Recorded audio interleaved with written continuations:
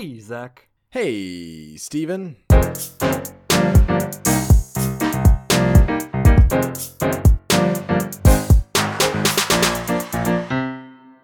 right, Zach, let's get started with our hidden treasures of UW-Madison, or of campus. The place we're at right now, Yeah. What are the hidden treasures of it? Mine this episode are TAs in general, teacher's assistants. Mm-hmm. And a lot of people don't like being taught by TAs, but I actually really like it because you know what's cool about TAs, Zach? They're still They students. don't have tenure. Oh, okay, that too. Or at least they still know what it's like to be a student, which can be really helpful sometimes. Mm-hmm. It seems like professors sometimes forget that students have mental health that needs to be kept. Yep. And yeah, even in a big school, you can go to your TA and be like, hey, why does this homework make me want to die? Yeah.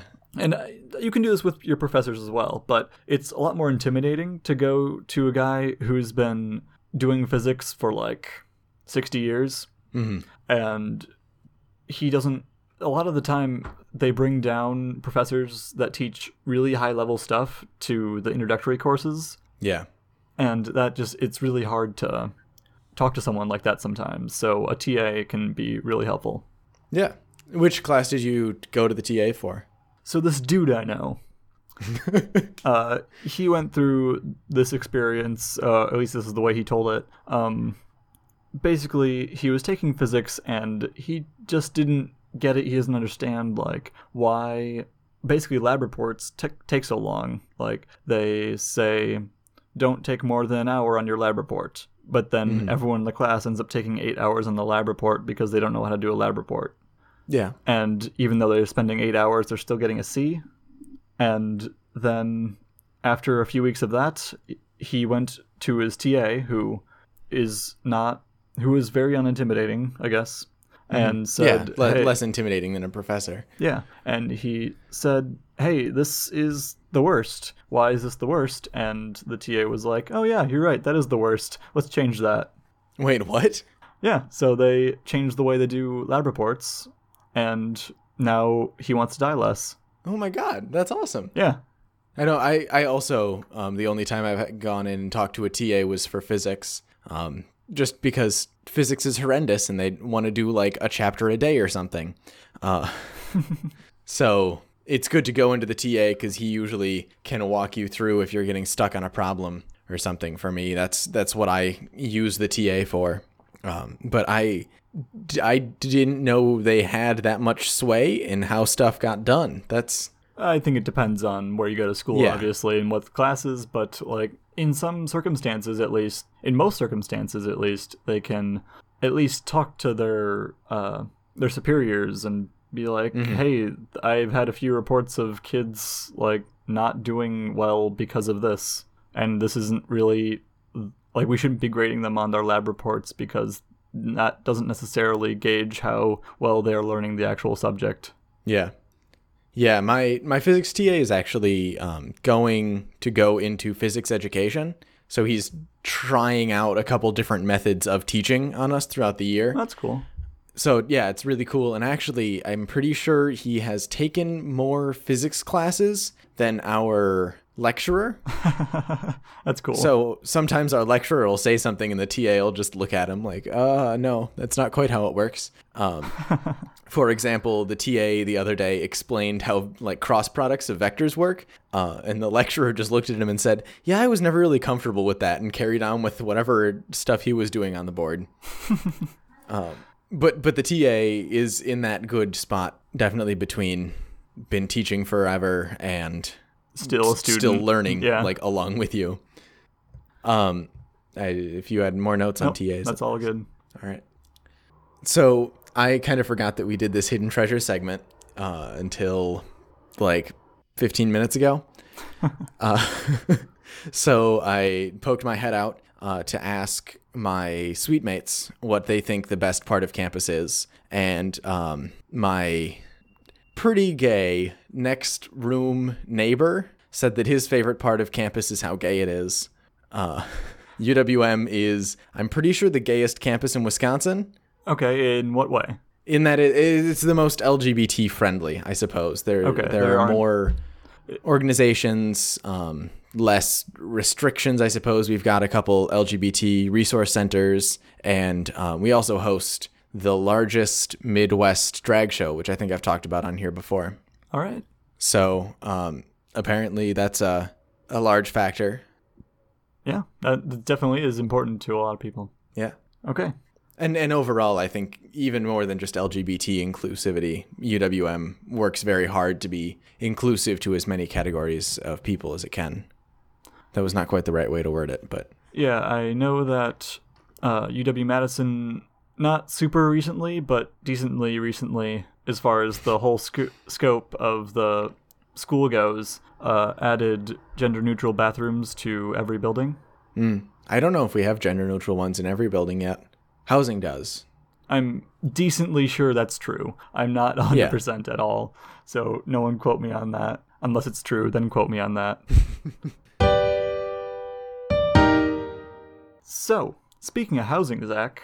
Yeah, so I'm pretty sure that for someone on the Madison campus, because you have a lot of different schools, is there one LLC that's a little more for that inclusivity?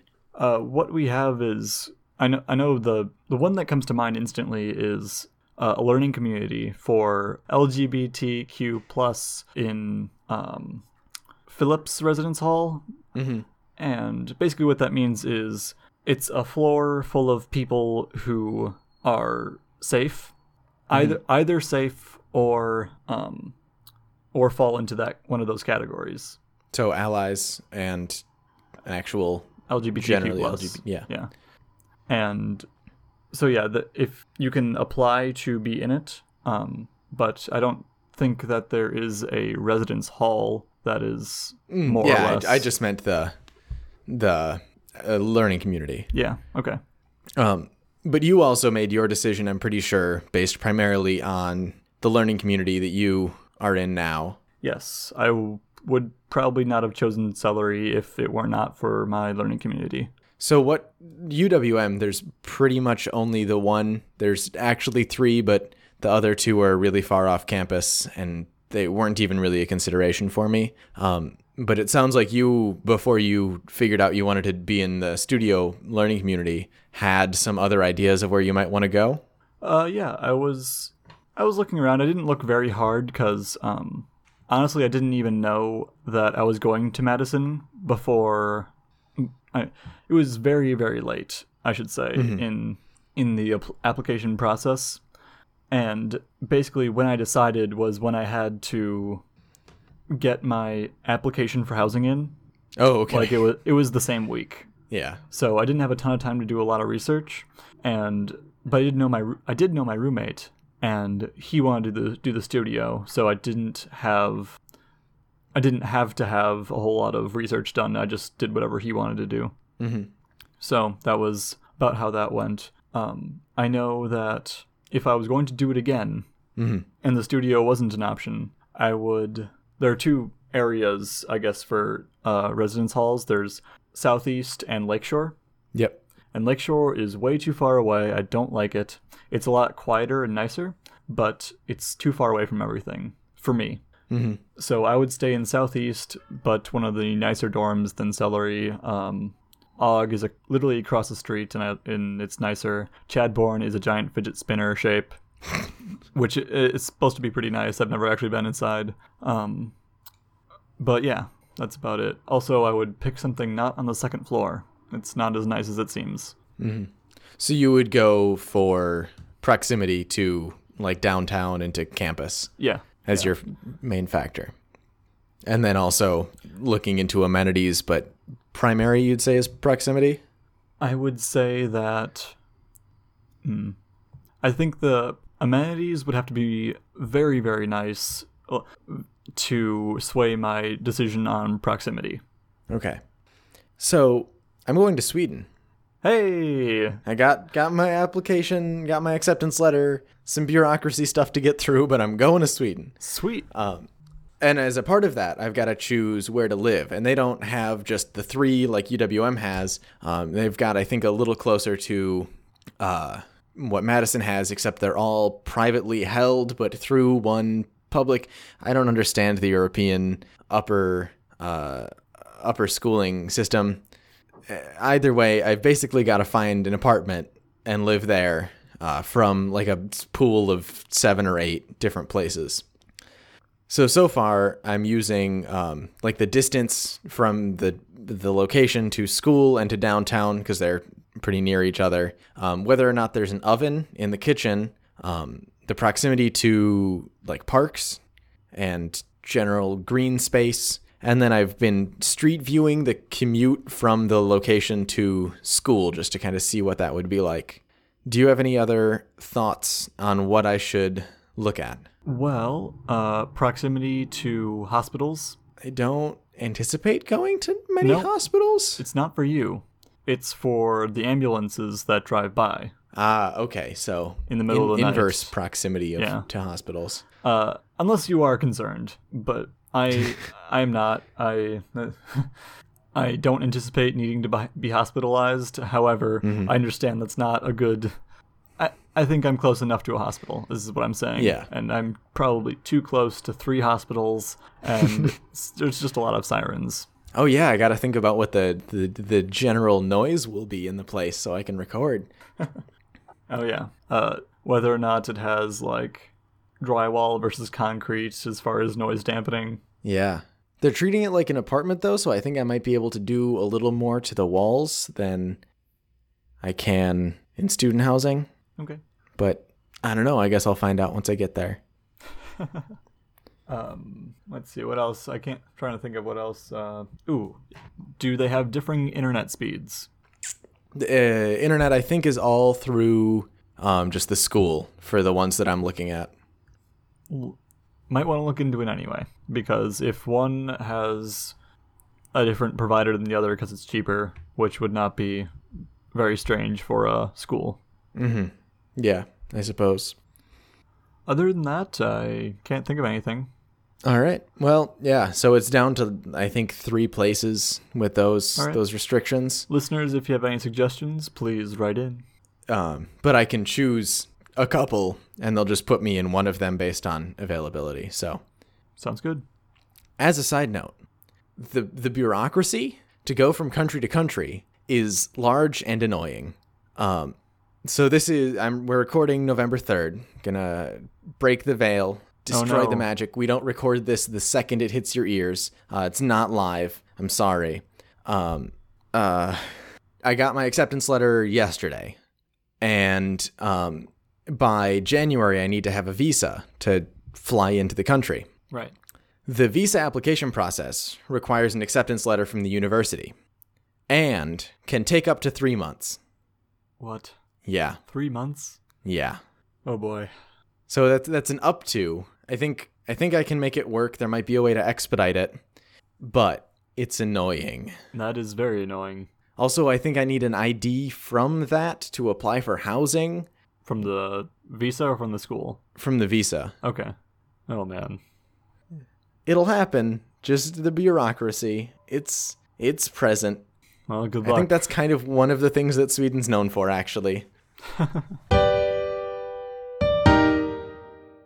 Okay, speaking of things that don't always work efficiently, or maybe like you'd expect them or want them to, you write on a notebook, right? Occasionally. Yes, frequently, actually. Okay. When you don't, what do you take your notes in? Microsoft OneNote, against all my better judgment. Oh. But you do that, you type up the words. Yes, yeah. Yes, because you don't have a... So when you're writing with a notebook, how often does your pen stop working? I mean, pretty much only when it runs out of ink, right? Mm-hmm. So pretty infrequently. Okay. And when it does stop working, the solution is pretty clear. It's just... Use a different pen. Used a different pen. Refilled the other pen. Like, it's... Get some more ink, depending on what situation I'm in, I will do a different thing. But they're pretty easy fixes, yeah. So my pen on my notebook stops working fairly often. Oh. This is a recent development. But every once in a while I will be writing, and then I'll close my computer, and I'll open my computer, and I'll want to write again. And the pen just will not exist according to the computer. So I'll restart the pen, and the pen will not exist according to the computer. So I restart the computer, and then the pen works just fine. Okay. How many times does your eraser not work? You just wrote with a pencil, and now the pencil's eraser doesn't work. That has never happened. Not when you're using Microsoft OneNote. Yeah, I, too, have many issues with Microsoft OneNote. For example, I use TextExpander because it's helpful. Yeah. The idea is you write a short snippet of information, and then it fills in the rest because it knows what you're trying to type.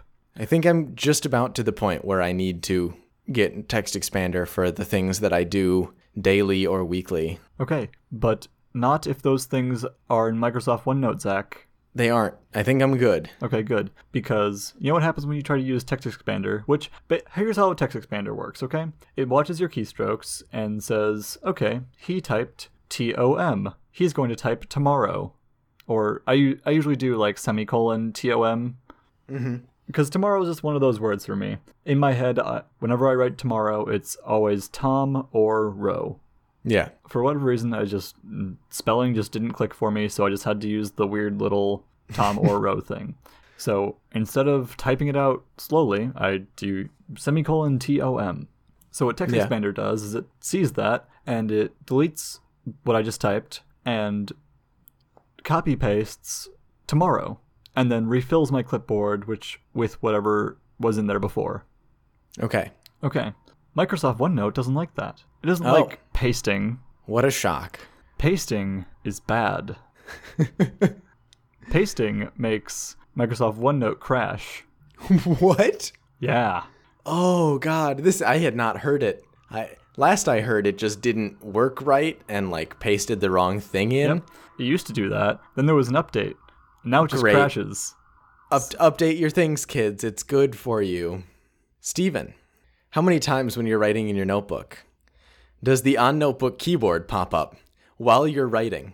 You didn't hit the button to bring up the keyboard. Your notebook keyboard just pops up. How often does that happen for you?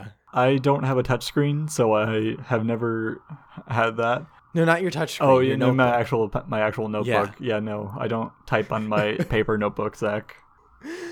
I see. He's being facetious. Yeah. It's possible I have made a mistake trusting Microsoft with my notebook.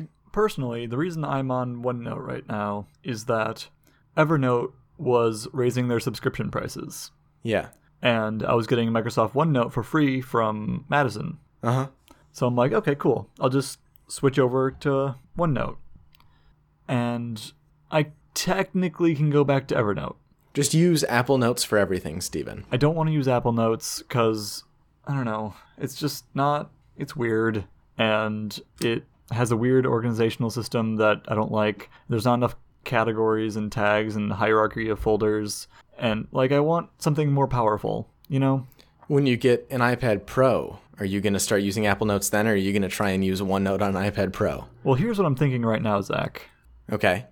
I'm not getting an iPad Pro, so what I can do is basically this is the worst, and I can't believe I'm about to say this, but I might type my notes in Microsoft Word and save them in a notes folder on my computer. Separate Word documents. What about, Sublime Text or Ulysses? I could use... Yeah, I could do that too. I have, Scrivener. Yeah. Scrivener's not for that, though. It's for writing papers, writing anything, but not notes per se. It's not... Just take all your notes in Omni Outliner. So you have to pay for that too. Yeah. And I would like to avoid, if I'm going to pay for something, I might as well just use Evernote. Mm-hmm. And Omni Outliner wouldn't be that bad, though. But, it's... Yeah. But at least I can paste in Omni Outliner, and I can paste in Word, and I can paste in... I could paste in a .text file, too. That's also an option. I could take my notes in a .text file. I think you should wipe your file system, install Linux, and just write all your notes in Vim from the command line. Great idea. I could take it in markup. I could do that with Sublime. Yeah. But it would still need that hierarchy of folders. Which you could do with just the file system. Actual folders, yeah. Yeah. And that's the reason to have a note-taking app, though, is for the organizational system.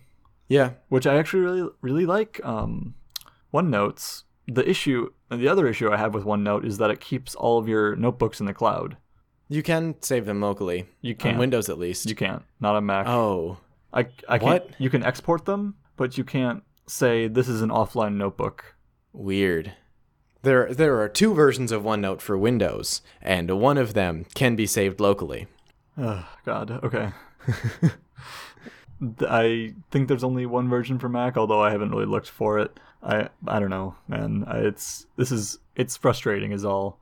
So, Steven, I think the moral of both of our stories, because I also, all my problems started happening once I installed the Windows Creator Update.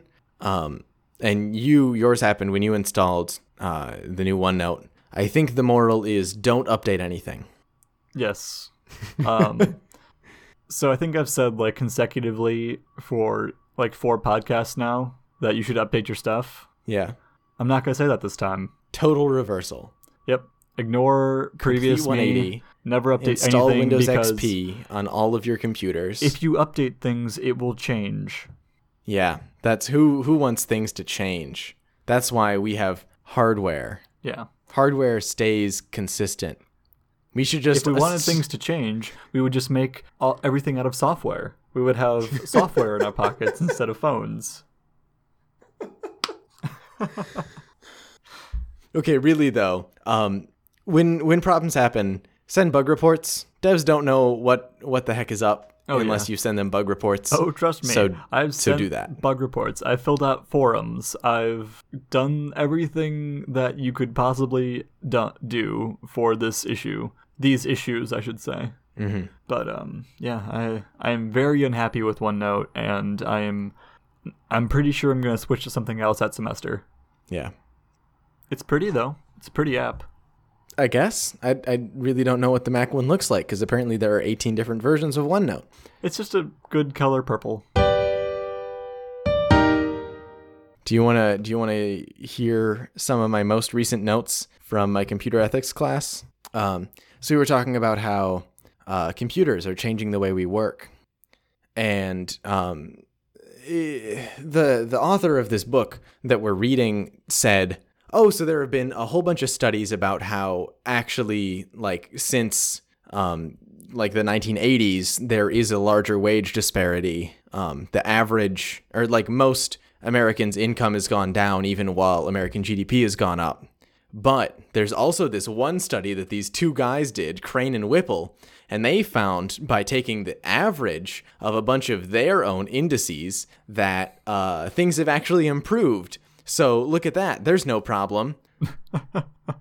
Statistics. Yay. So we were talking about that in class, and I raised my hand like, no, that's not quite how statistics work. I have not taken a single statistics class, but I'm pretty sure that taking the average of things is not how you get reliable information, or not the best way to get reliable information. And the professor looked at me, and he nodded, and he said, yeah. And then he moved on to the next section in the book. And in rainbow lettering, can you do rainbow letters in your OneNote? What? No. I mean, I can change the color, but it won't continue changing for me. No, okay. It's a rainbow lettering. Oh wait, maybe I've never tried. Hold on. Like if I highlight text, where would it be? Try going in the draw. Do you have a draw panel? Yes. And then one of your pen types should be, my rainbow pen just died. What the heck? Okay, so I have eraser, pen, marker, highlighter. So it would be a pen. Okay, pen. And now it's giving me colors, and my options are black, blue, green, and red. Okay, so you don't have rainbow text or rainbow pen. Yeah, no, I don't. All of my angry notes to professors are in rainbow pen, so when I'm going back through for professor evals, I can just look for the rainbow pen and know that that's what I was angry about that day. That's great. And so this one in rainbow pen says, great. Not like I expected to have a discussion in this ethics class. And then he was talking about how there were some people who wanted like the free market, and then they were upset when we started outsourcing to India because you're taking jobs away from America. And I just wrote, boy, you're the one who wanted a free market. Don't complain when India undersells you. And those are the 2 notes that I have for October 31st in that class. No actual class notes? No. Just I also gripes. have, sorry, I lied. I also have work equals force times distance because, yeah. So that's my ethics class. Awesome. Okay, Zach, speaking of ethics, All right. One of our favorite creators, mine at least, I'm speaking for you though. I agree. CGP Grey came out with a video about death, but like not really, mostly avoiding death. About not death. Yeah.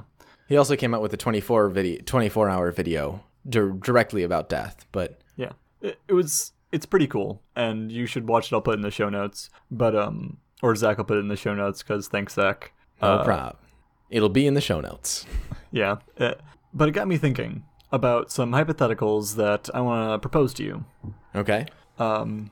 So let's say that you invented an immortality pill, Zach. Mm-hmm. So you only have one, and it only works for you. Do you take it? And this is immortality in that I don't age, not like I outlive the sun.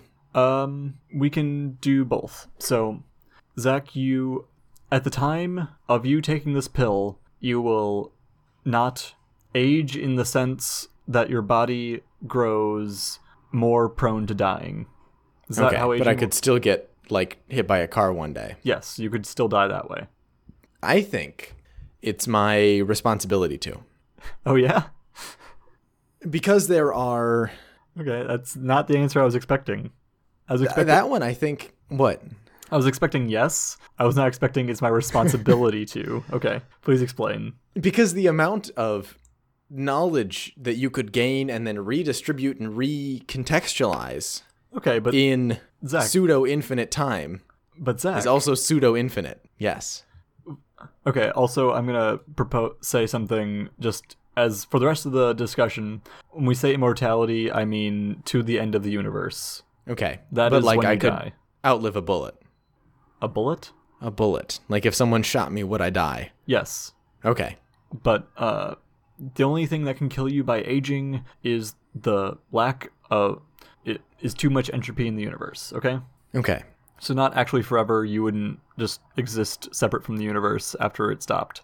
Mm-hmm. Okay, so my question, Zach, you said that you would distribute that knowledge, obtain and distribute the knowledge, and I mean, why can't we do that without being immortal? Because we have written records of things, and it's fairly easy to learn them. Yeah, but also there's someone that I like right across the street from where I am now. There's the Honors College, and someone in the Honors College can fluently speak Middle English, like old English and Middle English. Interesting. Which the average person cannot even comprehend. Right. And they can parse it out and translate it, I suppose, like you with Latin. It's a dead language. But I think there is a benefit that could come, maybe not with that specifically, but taking that kind of old knowledge and reapplying it to new concepts. But if she's already spent 30, 40 years learning Old English, Middle English, there's not the time to gather all of the information to recontextualize and reanalyze so you're thinking everything. Different with infinite time, you could have more information, and that would give you a different perspective on new information. Yeah. Okay. I could have PhD level knowledge of a lot of things, which is not achievable in one in lifetime. the average human Right. lifetime. Yeah. That makes sense. Okay. I feel similarly, actually. I definitely wouldn't say it's my responsibility, but I think I would wait a few years because I don't want to stop aging at 19. Gotta wait till you're 21, right? Well, but yeah, I would definitely do it in my youth, I guess. Yeah. But yes, once I have reached the age where I feel it's appropriate to do it, I would definitely do it. Mm-hmm. For similar reasons? Yeah, basically. Not necessarily to It would be exactly actually to get a PhD level knowledge of everything. What do you do with that PhD level knowledge once the sun blows up and... Well,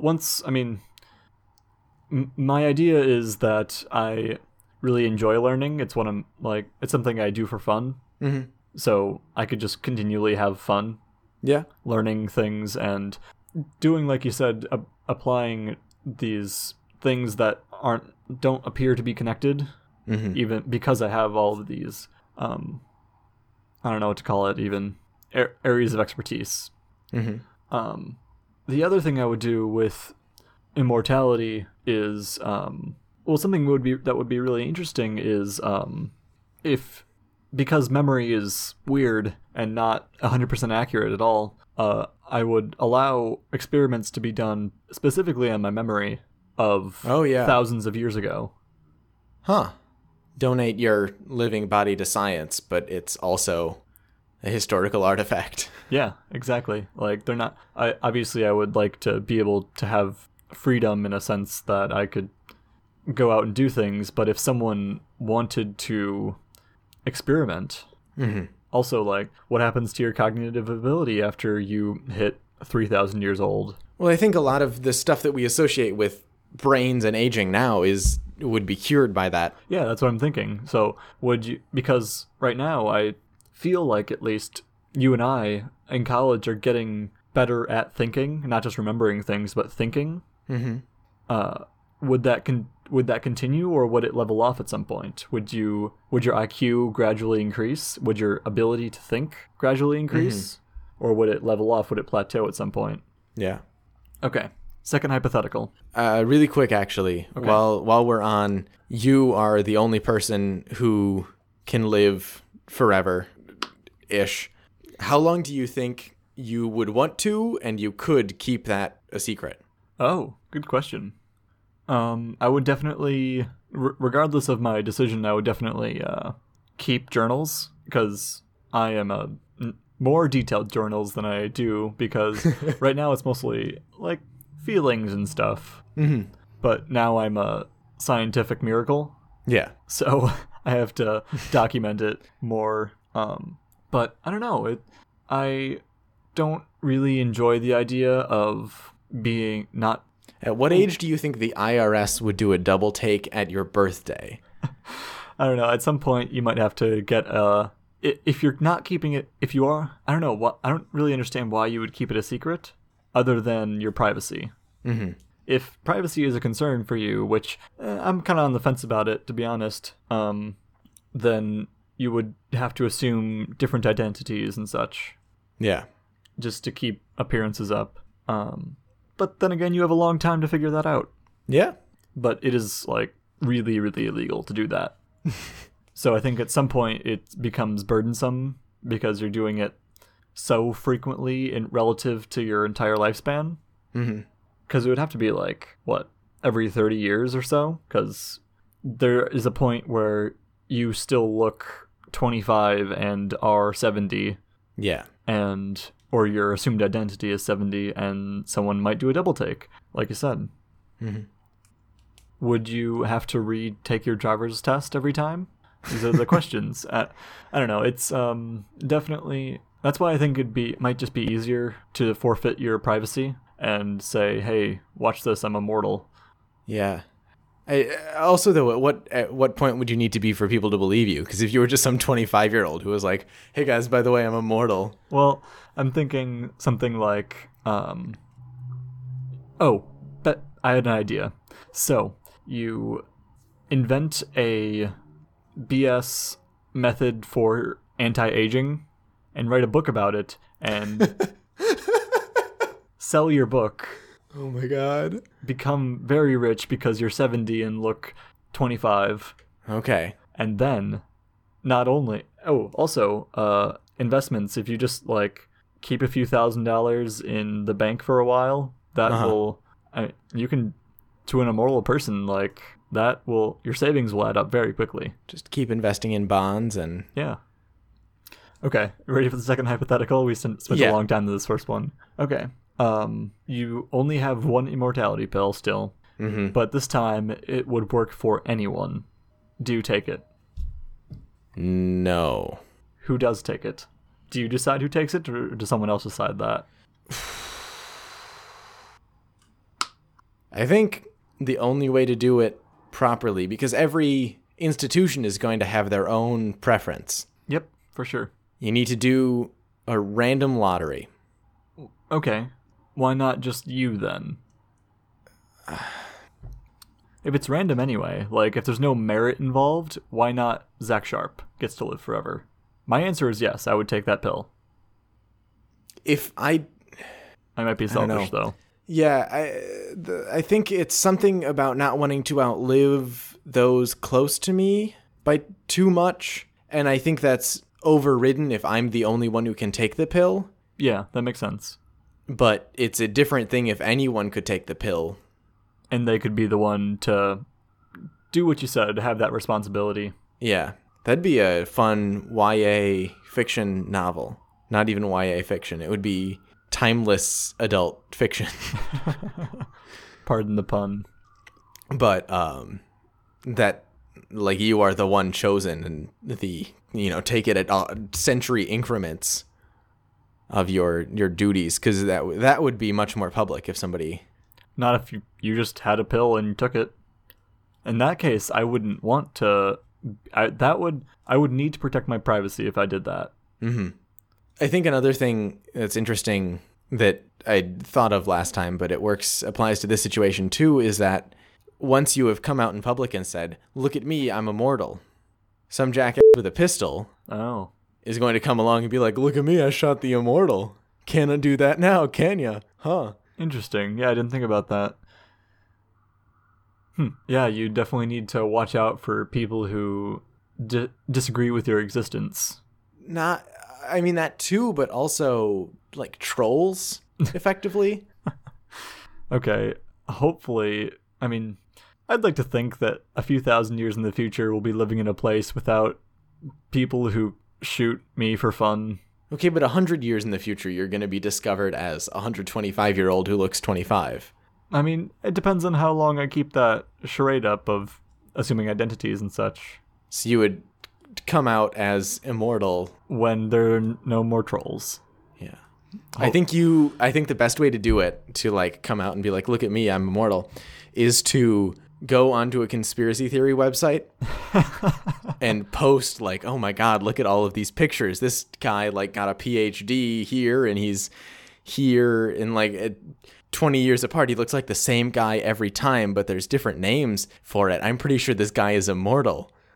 Oh yeah, I could go about my life and only the conspiracy nuts would know the truth. Yeah. It's a good idea. I like that. And then it'd be discredited. Like somebody would be like, "Oh my God, you look like that guy who somebody posted about being immortal," and you're like, "What the hell? I'm just Bruce Waslow. I don't know what you're." Yeah, I have to come up with an algorithm for names too. I thought you were finding people who had like recently died and just assuming their identities or something. That makes sense too, but because it's a lot harder to put your records into the government databases than just to assume someone else's. Fine. Okay, Zach. So who gets the pill? And you did give me a satisfactory answer. However, I think there's more happening in your brain. Yeah, I feel like it would be something best left up to some convention in like the Geneva. What's the thing that Jeff Jarvis goes to all the time? I don't know. All the fancy thinkers and politicians. Davos. The convention in Davos, or like the Nobel Prize Committee would be. I don't know. It's be hard to pass up, is all I'm saying, is for someone in a position like that. Yeah. To just not to say something like, "Should be me." I mean, after this discussion now, I feel like if I get that, I should give it to you. Because you would be willing to sacrifice those close to you, or sacrifice outliving those close to you for the immortality. So I already know someone who is interested in knowledge, probably not like super corrupt, and... Okay, next scenario. You ready? Okay. Yeah. You have to take a pill once a week, but it only works for you. And the pill just appears magically somewhere. Yeah. Let's either go with magic appearing pill under your pillow or something, or you have the means to make these pills that only work for you. So if you stop taking the pill, you revert to what age you would actually be and all the symptoms of that. Okay. Magic. This is a magic pill. This is the only way this would happen. Actually, you know what? Something more realistic would be you stop taking the pill and start aging normally. So if you're 3,000 years old and you stop taking the pill, 5 years later, you'll be 3,005, but you'll feel 30. I don't see a reason not to. Okay. It's a hassle is the only thing. Oh no, taking a pill once a week. Yeah, no, it was not a good hypothetical now that I think about it, but just because then at any point in the future I can stop. You can stop the other way too. Anyway. Well, yeah, I understand, and you can live the rest of your life. Yeah, okay. So then is choosing not to take that pill suicide? Ooh. Oh man. Oh no. Oh no. Oh god. Okay. I don't have an answer. I want to say no, it's not. It's too indirect. Is it indirect at all? I don't know, like I think it would feel more direct in the first case you had, that like you stop taking the pill okay, for sure. The age catches back up with you. For sure. But if it just means you continue aging, it's I don't know, because it's like what it's doing is it's increasing your chances of dying at any given moment. Not at any given moment. It increases your chances of dying eventually to 100%, right? Yeah. But it doesn't increase your chances of dying at any given moment. And at least not initially. So, I don't know, like so it's just as much suicide as eating a Butterburger a day is. That's what I'm saying, yeah. Yeah. So if you eat a stick of butter every day, that is not a good idea. You should not do that, but it will reduce your expected lifespan. Just because you will be you'll be at more risk of dying at any given moment. Yeah. Oh wait, no, that's not true. That's not the same thing. Why not? Because if you stop taking the pill, the chances that you'll die at any given moment don't go up any. They'll go up as you age, obviously, but it'll allow that process. Yeah, it'll set the acceleration of it to something that isn't zero. Yeah. Your chances will begin increasing. Okay, so I'm gonna say no, but definitely a decision. It's not like a small thing. Like eating a stick of butter every day is not a small thing to do. But like it does dramatically increase your risk of dying. Yeah. Although not suicide in the active sense. Next one. Okay. This one is much less existential. So, you only need to take this pill once to become immortal, and anyone can do it. And you, Zach, can easily manufacture the pills for a low to medium cost. Okay. What do you do? You're asking me if I turn myself into Martin Shkreli or whatever. What's his face? I'm not asking anything. I'm just asking what you would do in this situation. Okay. Well, Martin Shkreli is one of the, definitely present options then. Yes, you could jack up the prices and say, you can live forever, just pay me tens of thousands of dollars once. Again, I think I'm going to go with institutions. I think it's right to distribute this knowledge to governments. You are not going to take any profit at all. You invented immortality, Zach. Patent it and then distribute the knowledge and get licensing fees. But I don't think it's... I don't know. I mean, that'd be a pretty good way to fill up our debt. Like, governments have motives as well. Yeah? But you, Zach, you have a set of morals, and you know what they are, so why not just have it be you? Because my morals aren't the only morals. Do you? Well, I mean, they're your morals though, and those are the ones that you think are determining who gets the okay. Yeah. Who gets the manufacturing process, the information to make it at least. I'm trying to figure out if there's some optimal outcome. Would you like someone said that if you solve P equals NP, the first thing you do is not collect the $1 million. It's break into every bank at once. Yeah, very true. And I think there is some angle on this invincibility pill that's very similar, but I can't. Okay, would you like to know what I would do? Yeah. Would it help you in your decision? Probably. Because, okay, what I would do is sell it pill by pill for at first, ridiculously high cost. Okay? Millions of dollars per pill. Then, once I have become rich enough to never need money again. That's a long time, Steven. Well, I mean, I don't know. I'm thinking I'm selling this to actual trillionaires, right? So, No, I just mean that's a long time. For an immortal person, I get that. Ever is a very long time. Yes. Rich enough, here, I'll set this as the cutoff. Rich enough so that if I put the money in a bank and have it gain interest, I will never need money again. Okay. If I lead a reasonable life as far as embellishments and such. And then you bump it down to sell at cost? Not even. I mean, yeah, pretty much.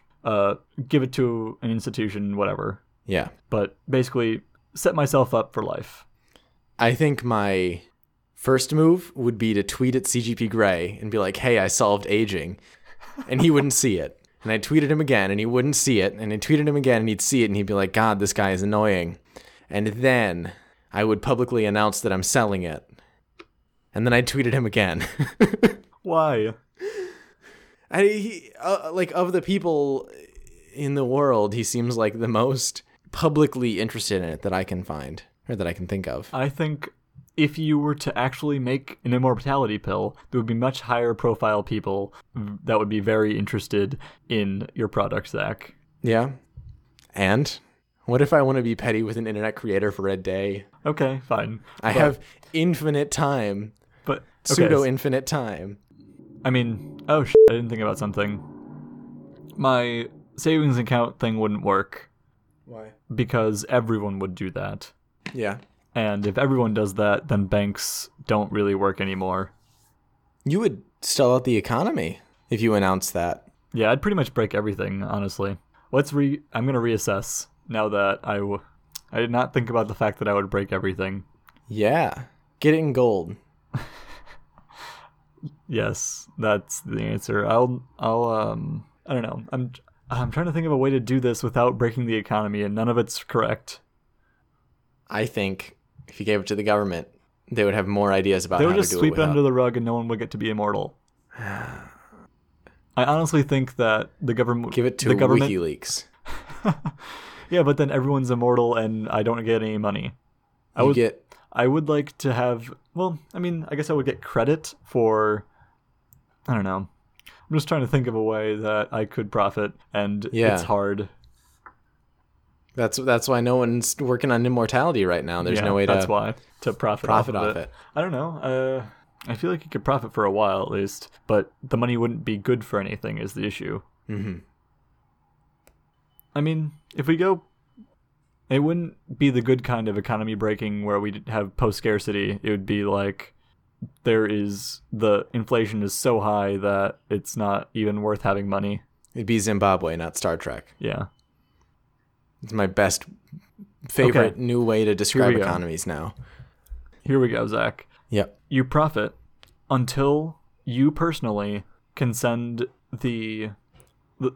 our species into post-scarcity. And then you tell people how to become immortal. Okay. Sound good? Sounds good. Okay. So the second part of this question was the same question, but you have to take the pill once a week. So you have to continually manufacture things for the Earth's population. I would definitely do it and like patent it, but then license out to other companies to manufacture. Yeah. But continually sell mine at whatever consistent price and keep driving my own price lower. Interesting. So that the licensing companies would also... How would you do it? I think I do it pretty much the same as the first situation, because I just think, unless I'm horribly mistaken, it will really wreck everything we've built as a society if we become immortal. If everyone has the means to become immortal. Yeah. So post-scarcity, then immortality. That's what I'm going with. Okay. Sounds good to me. I'm always down for post-scarcity, so like... I think that's about it. That is all entertaining. All right. Yeah, I was really only expecting the one where you were tempting me to become Martin Shkreli. Yeah. And now, a public service announcement from the Worrying Bugs. Use HTTPS. It's not that hard. Makes things secure. Especially when you're doing forms. Somebody's got to submit a form on your website. Use HTTPS. Thank you. This has been a public service announcement from the Worrying Bugs. Let's talk a little bit more about notes, Zach. Okay. So this one is not just griping about one note this time. In fact, this one is specific to paper. And it sort of applies to computer notes as well, but really paper is what I'm worried about. So I write my notes in a hierarchy. So if my professor says we'll be talking about King John, or has a slide with the header 1200 to 1245, yep, I make the first thing in the hierarchy that topic. Then under that, I'll write facts and more categories. And then under the more categories, I'll write more facts and more categories until I'm at the end of the paper. Okay. Because I'm indenting and bulleting is essentially my note-taking style. Yeah. The issue I have is that there is a lot of white space on the page now, on the left side. Okay. White space is important. I don't want to eliminate it completely, because it does keep things organized. It separates letters and words and keeps things legible. But I feel like I'm wasting a lot of paper, and I don't really want to switch note-taking styles, but I'm willing to try small changes. Okay. So do you have any ideas? My initial thought is use different types of bullet without moving much to signify different levels. So a filled in circle is the top level, and then the next level is an empty circle, and after that it's a triangle or a star or something. Okay. And they can shift in like a couple centimeters, but then you don't need to make as big of delineations because the delineation is made in the style of bullet. That makes sense. I can also see that getting annoying much faster than just indenting, though. Yeah. I've had a few thoughts about it. Basically having everything line up on the margin, but indenting just dots in the margin. So okay. So all the actual words line up on the margin. Mm-hmm. But there are the bullets on the left side of the margin, and they indent from each other. That's a lot harder to read, though, because you have to keep every line by line. You have to check whether or not it's not. You can't just see if it's indented or not. You have to go look for it. Yeah, I think that would be even harder to do than the symbols. Yeah, you could just do a caret symbol for every indent instead of a full actual indent. You could just do, or not a caret, but a chevron is the word for it, an arrow. Okay. Could you elaborate a little bit more? I'm not really sure what you're talking about. I'm going to type a thing in the document and then see if I can explain it that way. Okay. So instead of using white space, you use... Because then you can still... Okay, so I'm using... I didn't need to say chevron. It's just the greater than... Yeah, the symbol. Greater than symbol. So instead of using white space, you're using arrows, essentially. Mm-hmm. And more arrows means more indent. Yeah. Which I think is fine so long as you have a consistent arrow sizing. For me, that would not work because half of my arrows would be like half the size of the other ones. I'll experiment with it. And even if it makes me feel better about using... Another good thing about indentation is it's very obvious, like, what the categories are. Yeah.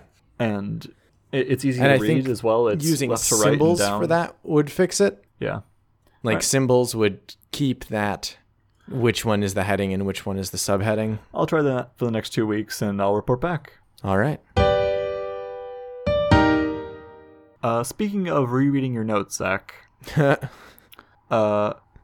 round of midterms is coming up, or is happening, perhaps? I just took my second physics exam. I think there's another midterm come. I don't really know when my midterms are. Just sometimes I'll go to class and the professor will say, "Oh, by the way, next week you got midterms." Yep, that's pretty much how it is for me too. In those moments, you realize, oh no, right? Because you have not been rereading your notes. You have to do that, but you can't be spending time rereading notes because you have so much homework to do from other classes because you were Relatable. just barely getting them done. I don't always know that I'm overwhelmed until it's too late. Mm-hmm. But I've discovered a few things about myself that make it easier to tell if something is becoming too much. Okay. For me, it's my room gets messier. I feel like I don't have time to make my bed anymore and clean the room. This is usually Yeah. not true, but things start being out of place. Yeah. I feel out of shape, so I don't eat as well. I don't exercise as much. Mm-hmm. And again, like 3 days of eating, like I'll eat a salad for lunch normally, and if I'm in a rush, I'll just grab a piece of pizza. Yeah. Like 3 days of eating a piece of pizza is not going to actually make me out of shape. But it'll do something in your brain. Yeah, to make me feel that way. Yeah. And I also stop writing things down. And Mm-hmm. I love journaling and I love my to-do lists, but for some reason I stop using both of them when I feel overwhelmed, which is not what you should be doing. If you're overwhelmed, you should write more things down so that you don't forget any of them, so that you don't have to worry about remembering them. Well, I think for me, a part of that not writing things down. So right now, my Todoist today view is 35 items long. Does that mean you have to do 35 things today? It means I have a lot of things that I should have done a long time ago, like reading chapter 4. Actually, the ethics class that I was talking about earlier, I'm getting like a 98 in, and I've read one of the one of the chapters from that book. That sounds very nice. But also, I still feel like I ought to read the other 5 that we've covered in class. Right. So that's 5 of those. I've got 1, 2, 3, 4, 5, 6 from another class that I should have read or should be reading soon. Some that are personal, like sending you the script from forensics from like 2 years ago that you asked me to do a month ago. Yeah. And it's not a big deal, though. Like, Yeah, I understand. And I think that's a part of it, is that it feels like I've got 35 things that I need to do now, so writing another thing down is just going to make that counter 39, and that's even less bearable. Still not the answer to not write things down. But for me, I think there is this low level of anxiety I can just sense that means that I'm getting overwhelmed, and usually that means that I don't. I think that it means I feel like I can't trust the Todoist system that I've got going on. Interesting. Because at 35 items long, it's entirely possible for me to miss something that actually was important. Right. That's But really also, none interesting. of these are things that I can just never do. Like, I should do all of them, and I should do all of them before December. Right. And there's never a day that's like the perfect day. Oh, I've got a whole 3 days off, so I can just sit down and do all my reading that I've been missing, because I never have 3 days straight off. No, that's not how life works. Yeah. So that's how I know, is the low level of constant anxiety. All right. Yeah. I think you just gotta remember, like, the only thing that would make your to-do system fail is if you don't write things down.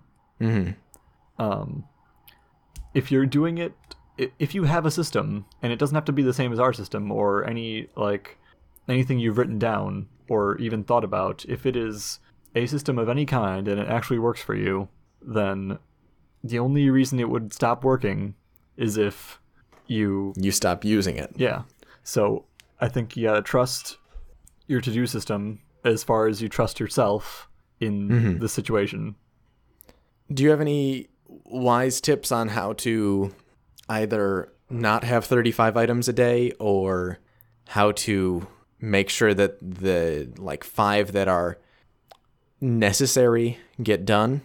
I mean, let me look at my to-do list. I don't know. My view right now, I have a custom perspective in OmniFocus called Due, DUE.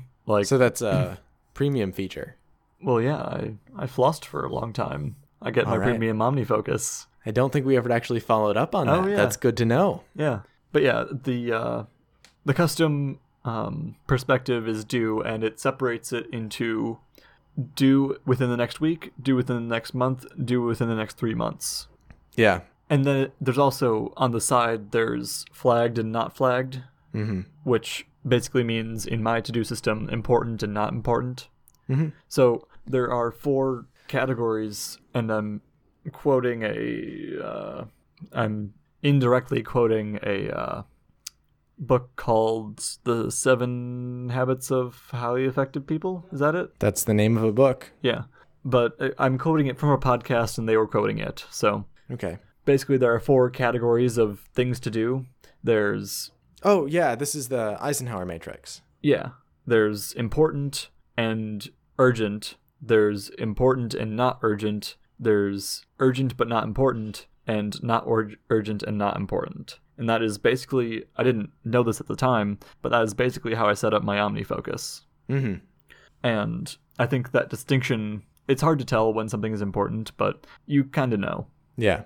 But yeah, it's helpful to look at it in those chunks of when it's due and how important it is. So Todoist only has one date associated with a task. And some tasks I'm not going to have the due date of that task be the day that I start it. Yeah, I'm not sure if I've said this on the podcast before, but I cannot use Todoist. I actually tried for a little while before I got OmniFocus, and it just did not really make sense to me. I understand what it was trying to do, but the way it works is not really due dates, but defer dates only. Is that? Yeah. Yeah. And I don't really understand that, because I need more information about the task. Yeah. Every time I talk to you about it, I feel like I should get something that has due dates and start dates. Even putting due dates in the title of the task would be better than... Well, but the other feature of Todoist is it's got the natural language recognition. Yeah. So if you put a date in the title, that date is now the due date. Right. But yeah, there's probably a way to work around it, or another system that keeps track of due dates but isn't OmniFocus, because I don't have a Mac. It does not make sense to me, and I wish I could help you with that, but it... See, I think another part of it is that I feel like I don't have the time to work ahead. I don't know. I feel like I do, and it's weird. Not because I don't think it's necessarily a give and take. Obviously you have a finite amount of time in your day, but I think there's a lot of time that we just spend worrying about what should we be doing. Yeah. When we could just be doing something. And if that thing is on your to-do list, that's awesome. Yeah. And just, if it's on your to-do list, and my advice is to configure your to-do list so that if you click on a button and you start doing one of those things, it's the right thing to be doing. It's the right thing to be doing. That's what I didn't have before OmniFocus Pro. And now I do have with my custom perspective. Yeah. I think that's something. There are labels and important things, and I think I did set up a filter that was supposed to kind of be that.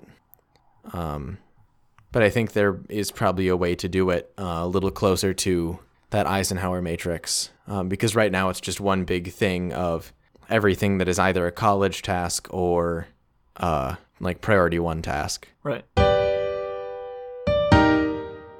When I moved into Celery, to the residence hall I'm in, I got a pleasant surprise. which was an air conditioner in my window.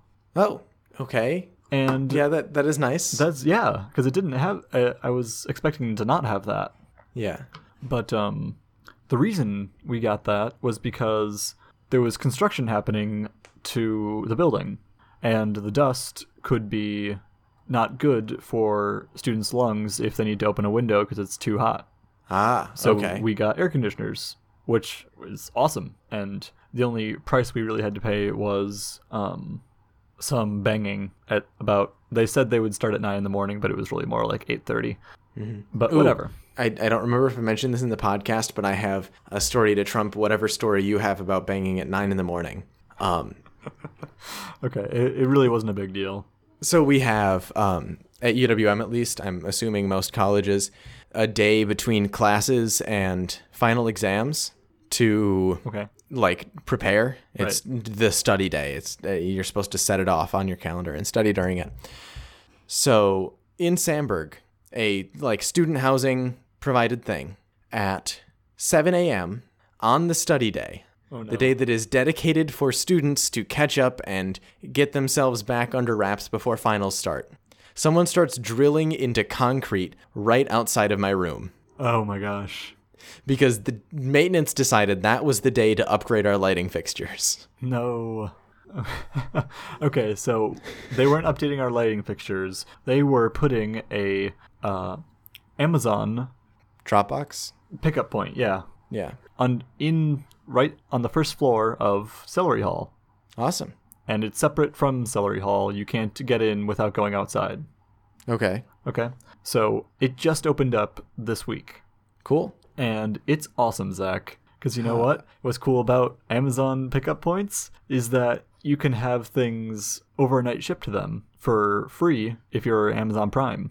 Ooh. So if you order something on Amazon, you can have it the next day. Oh my gosh. And do you just go down? You get a code on your phone, a barcode, and you put it against the machine, and the machine opens up a locker. Awesome. And also in the building, there's returns and stuff. There's cardboard boxes and bubble wrap and stuff before you can return your items. And you can print off shipping labels, and then they'll ship it back for free if you're Amazon Prime. That's really cool. Yeah. I'm very excited because I have next day delivery for Amazon, essentially, and all I have to do is walk outside. I don't even have to cross the street. Cover your room in dash buttons now? I'm thinking about it. I'm thinking about getting one for Amazon suggested a good one. I couldn't remember what it was. My question is, when's the Amazon teleporter coming? Just beam the product right into my house. A drone that can fly things to your window. Yeah. With a dog flap in the window for the drone. Exactly. It was Four Sigmatic. They have a mushroom coffee button. Oh, okay, yeah. I haven't bought any since I had some last year. I ran out and just never. All right. Do whatever you gotta do. I don't use it that much either. Mm-hmm. But now you might, now that you can Amazon it right to your house. You can realize it's going to be a late night, Amazon overnight it to your house, get up in the morning, get it, and drink the mushroom coffee. Yeah, I can. I think you have to get it in by 10 p.m. to get it the next day. By 10 p.m. you know if it's going to be a late night. Yeah. We're moving into the book club now. Totally. Right now, immediately after this, we're going to be in the book club. That's what's going to happen. We're reading Baron in the Trees by Italo Calvino. And see, I didn't need to look at the book this time. Good job. So if you would like to read along with us, you can get that on Amazon. Maybe you can even get it overnight shipped to you if you're in one of those lucky buildings. Otherwise, you can have it shipped there. But for it to be useful, you should be in the Madison area. Live there. Yeah. Yeah, there are a couple around Milwaukee, but okay. So anyway. Yeah. You can read along with us with that, and we'll be talking about it up to page, we don't know pages because we're on Kindle, but chapter 22. And if you're not reading along with us, you can certainly subscribe to this podcast to keep getting more of this quality content about immortality and notes. I think that's about all we talked about this time, right? Yep, pretty much. You can get that in your ears twice a month, once every 2 weeks. I meant to say once every 2 weeks, but I said it wrong, and then I was about to say twice a week, and that was very wrong. No, that's the opposite. All right. If you have any thoughts about immortality or note taking, you can get in contact with me at NotStephenBarry on Twitter. And I'm at the Puns Guy on Twitter as well. Please rate, comment, and subscribe. And we'll be back. Hey, listeners. So, I have some news. Zach was abducted by killer robots and will not be able to record the book club today. However, they said you can have him back for enough donations on Patreon. So, if you want to get Zach back, I say we all chip in a little bit, okay? Alright, now that that's out of the way, we can get into the book club. I'll be just talking to myself. So it's going to be a pretty short one. So we were reading from chapter 15 up until chapter 22. My first note is right at the beginning of chapter 15. It was Biagio saying that it was narrated by Cosimo, but in many different versions. And my note was that there's nothing wrong with a little embellishment. It's, keeps things interesting, you know? So my next note is about when Cosimo started fighting the pirates. Now Cosimo makes this plan. He was going to start shooting one gun after another, sending the bullets whistling above their heads, and then hearing the gunshots, the pirates and his uncle would flee, each to his own. Which does not sound like a good plan, especially when you're dealing with unpredictable people like pirates. So we'll see how that works out for him. Actually, pretty decently, apparently.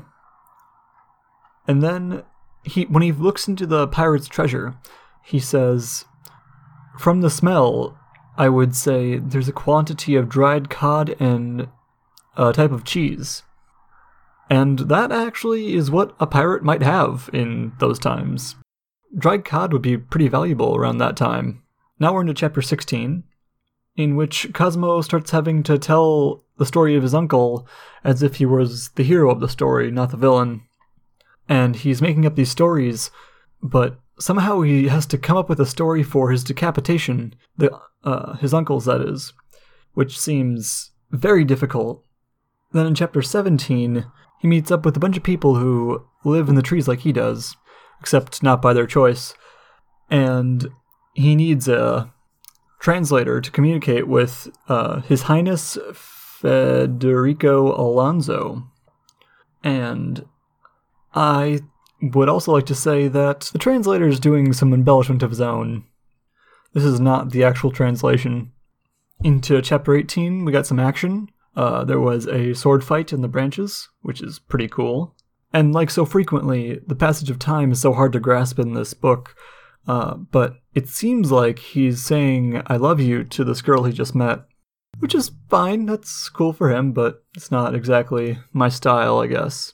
And then when they were able to get down from the trees, they're all like, "I'm going home, let's go," and I'm wondering if there's any actual historical parallel for this event, or if this is something completely made up.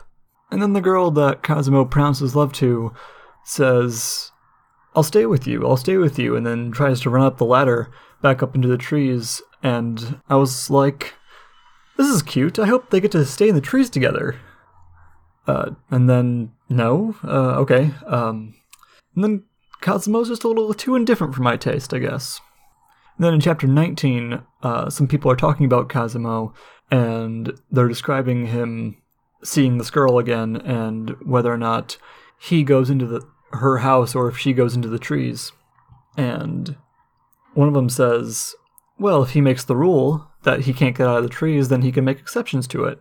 And then someone else says, well, if you start making exceptions, and then gets cut off, but this is a good tip for forming habits. There should be no exceptions. And then Cosimo starts reading Latin out loud, and Biagio can't tell if it's Ovid or Lucretius? No, that seems wrong. Lucretius? Lucretus? Lucretus. I think it's Lucretus. But my note was, yeah, I get those confused too, because I have actually no idea what he's talking about, and that's okay. And then Kazemo writes a little book, Plan for the Establishment of an Ideal State Based in the Trees. And my note was, another gosh darn self-help book, because that's what this seems like. Just Kazemo justifying his good life and saying that anyone can do it. You just have to get in the trees and stay there. Really quite simple. Then to chapter 20, Biagio describes his brother's tree-staying habits as, or the reasons for his tree-staying habits as that those who wish to look carefully at the earth should stay at a necessary distance, which does not, as far as I can tell, relate to Zach's metaphor being an independent. So take that, Zach. Having fun with those robots? And then I started to feel bad for Biagio when his mother still preferred Kazemo's help with doing things when she was sick. And then Biagio's fiancé retained an invincible distrust for Kazemo, literally only for living in the trees. I'm not really sure what that's about, because it seems a little strange. There are lots of reasons to hate someone, or distrust someone even, but I don't think living in the trees, especially after, you sit down with them, you have lunch, or tea, or whatever they had, but, I don't know, if he seems like a cool dude, what does living in the trees have to do with it? And then in chapter 21, he meets Viola again. And they have such a interesting dynamic. The passage I picked out was, and who were you flirting with? And then she said, there, you're jealous. Mind, I will never let you be jealous. Then Kazemo had a start, like a jealous man provoked to argue, but suddenly he thought, what? Jealous? But why does she admit that I can be jealous of her? Why does she say, I will never let you? It's like saying she thinks we... And then he gets red in the face and whatever, but it's just a weird kind of thing that got going on. And then she says, you're a man who lived in the trees just for me, to learn to love me. Then he says, yes, yes. And then she says, kiss me. And then they do. And that confuses me, because I don't think Kazemo lived in the trees for her. And I don't really understand what that would teach him about loving her. But you know what? Whatever. If Viola thinks that's the case, then the relationship is based on a lie and everything will be fine. Anyway, I'm really happy for him, though. I'm mostly glad that Kazemo gets his dog back. Sort of. He knows where the dog is, and he didn't run away for no reason. I think overall this set of chapters was very interesting, to say the least. A lot happened. I think the main points are Kazemo's uncle died. He meets a group of tree people and helps them be not in the trees anymore, which also doesn't make sense for Zach's independence metaphor, so there. And then Kazemo and Biagio's mother dies, and then Viola comes back. And we will see what happens with Viola and Kazemo in the final book club for Baron in the Trees, where we will be finishing the book. So if you're reading along with us, just read right to the end. We'll be back, I'll be back in 2 weeks. We'll see if Zach gets enough Patreon ransom money. I am at NotStephenBerry on the Twitter, and Zach is at the Puns Guy, and goodbye.